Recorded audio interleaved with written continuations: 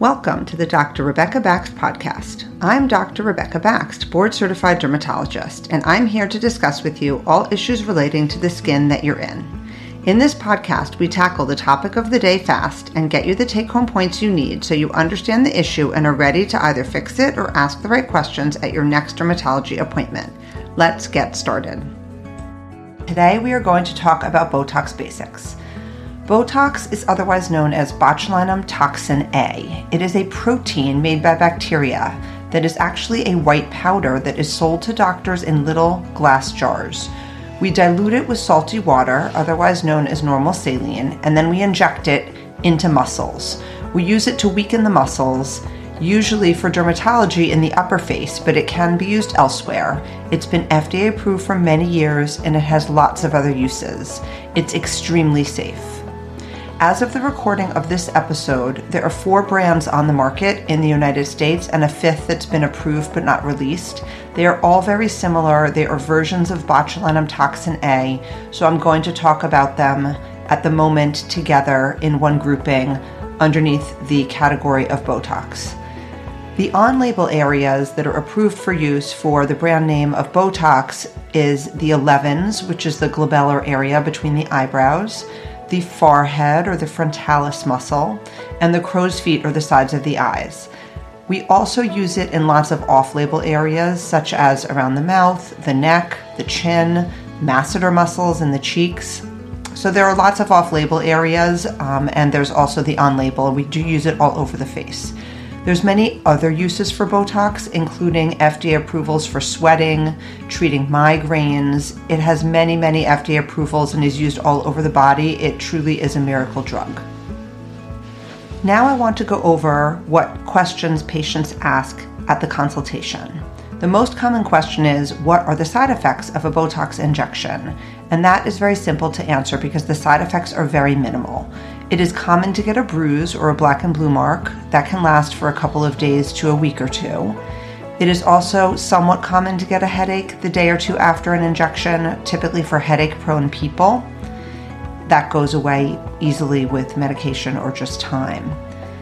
The side effect that people worry about is the eyelid droop, which in the FDA-approved studies was up to 4% of people, but in the actual hands of good injectors, it is incredibly rare. I've been doing Botox injections for 22 years. I've only seen this side effect once, and I inject Botox every day at work. An eyelid droop is when the Botox actually moves into an eyelid muscle, and then it becomes hard to open the eye. The good news about this bad side effect is that number 1, it's incredibly rare.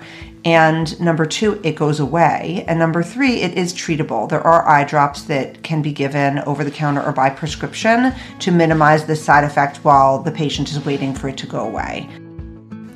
There are other common questions that I get asked. The next most common, I would say, is how long does it take to work? And the answer to that is a couple of days up to 2 weeks for full effect. Another common question is how often do I need to come for injections? And the answer to that is typically every 3 to 4 months. There are some patients who get longer out of it, but those are typically patients who've used it on an ongoing basis for many years. Another common question is, what age should I start? And that is very variable. There are people who start in their later teens, early 20s. There are a lot of people who start in their 30s, 40s, or even 50s. There are occasionally people who start in their 60s and 70s.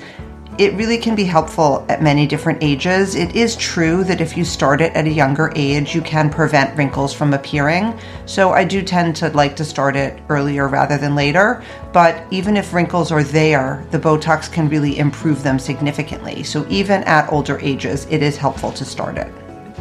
A common issue that comes up at the consultation is that people are worried about looking weird. In fact, they are very worried about looking weird. They have seen people on TV, on social media, in their own personal lives looking odd from their Botox injections. Either they have weird eyebrows where they go up too high, or maybe their smile is off. Sometimes it's hard to tell, but they look different and funny.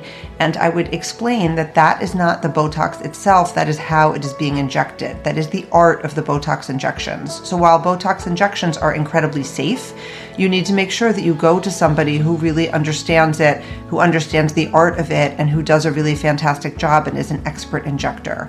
A few good rules of thumb are to look for either a dermatologist, a plastic surgeon, a facial plastic surgeon, somebody who is board certified, check before and after photos, check their reputation, and also look at them. They often will be injecting themselves. They're often injecting their staff. How does their staff look? Do all those people look normal and natural and good?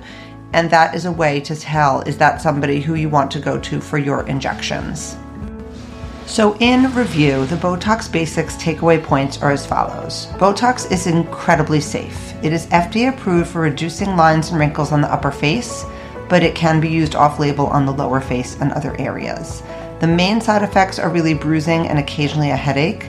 Eyelid droop is incredibly rare and is treatable. It can be started at any age. Results should be natural if it's injected properly, and it should last around 3 months or so. I hope this episode answered your questions about Botox.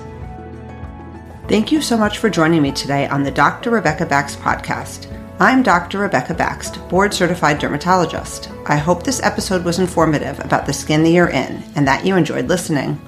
If you found this podcast useful, please give us a 5-star rating wherever you get your podcasts.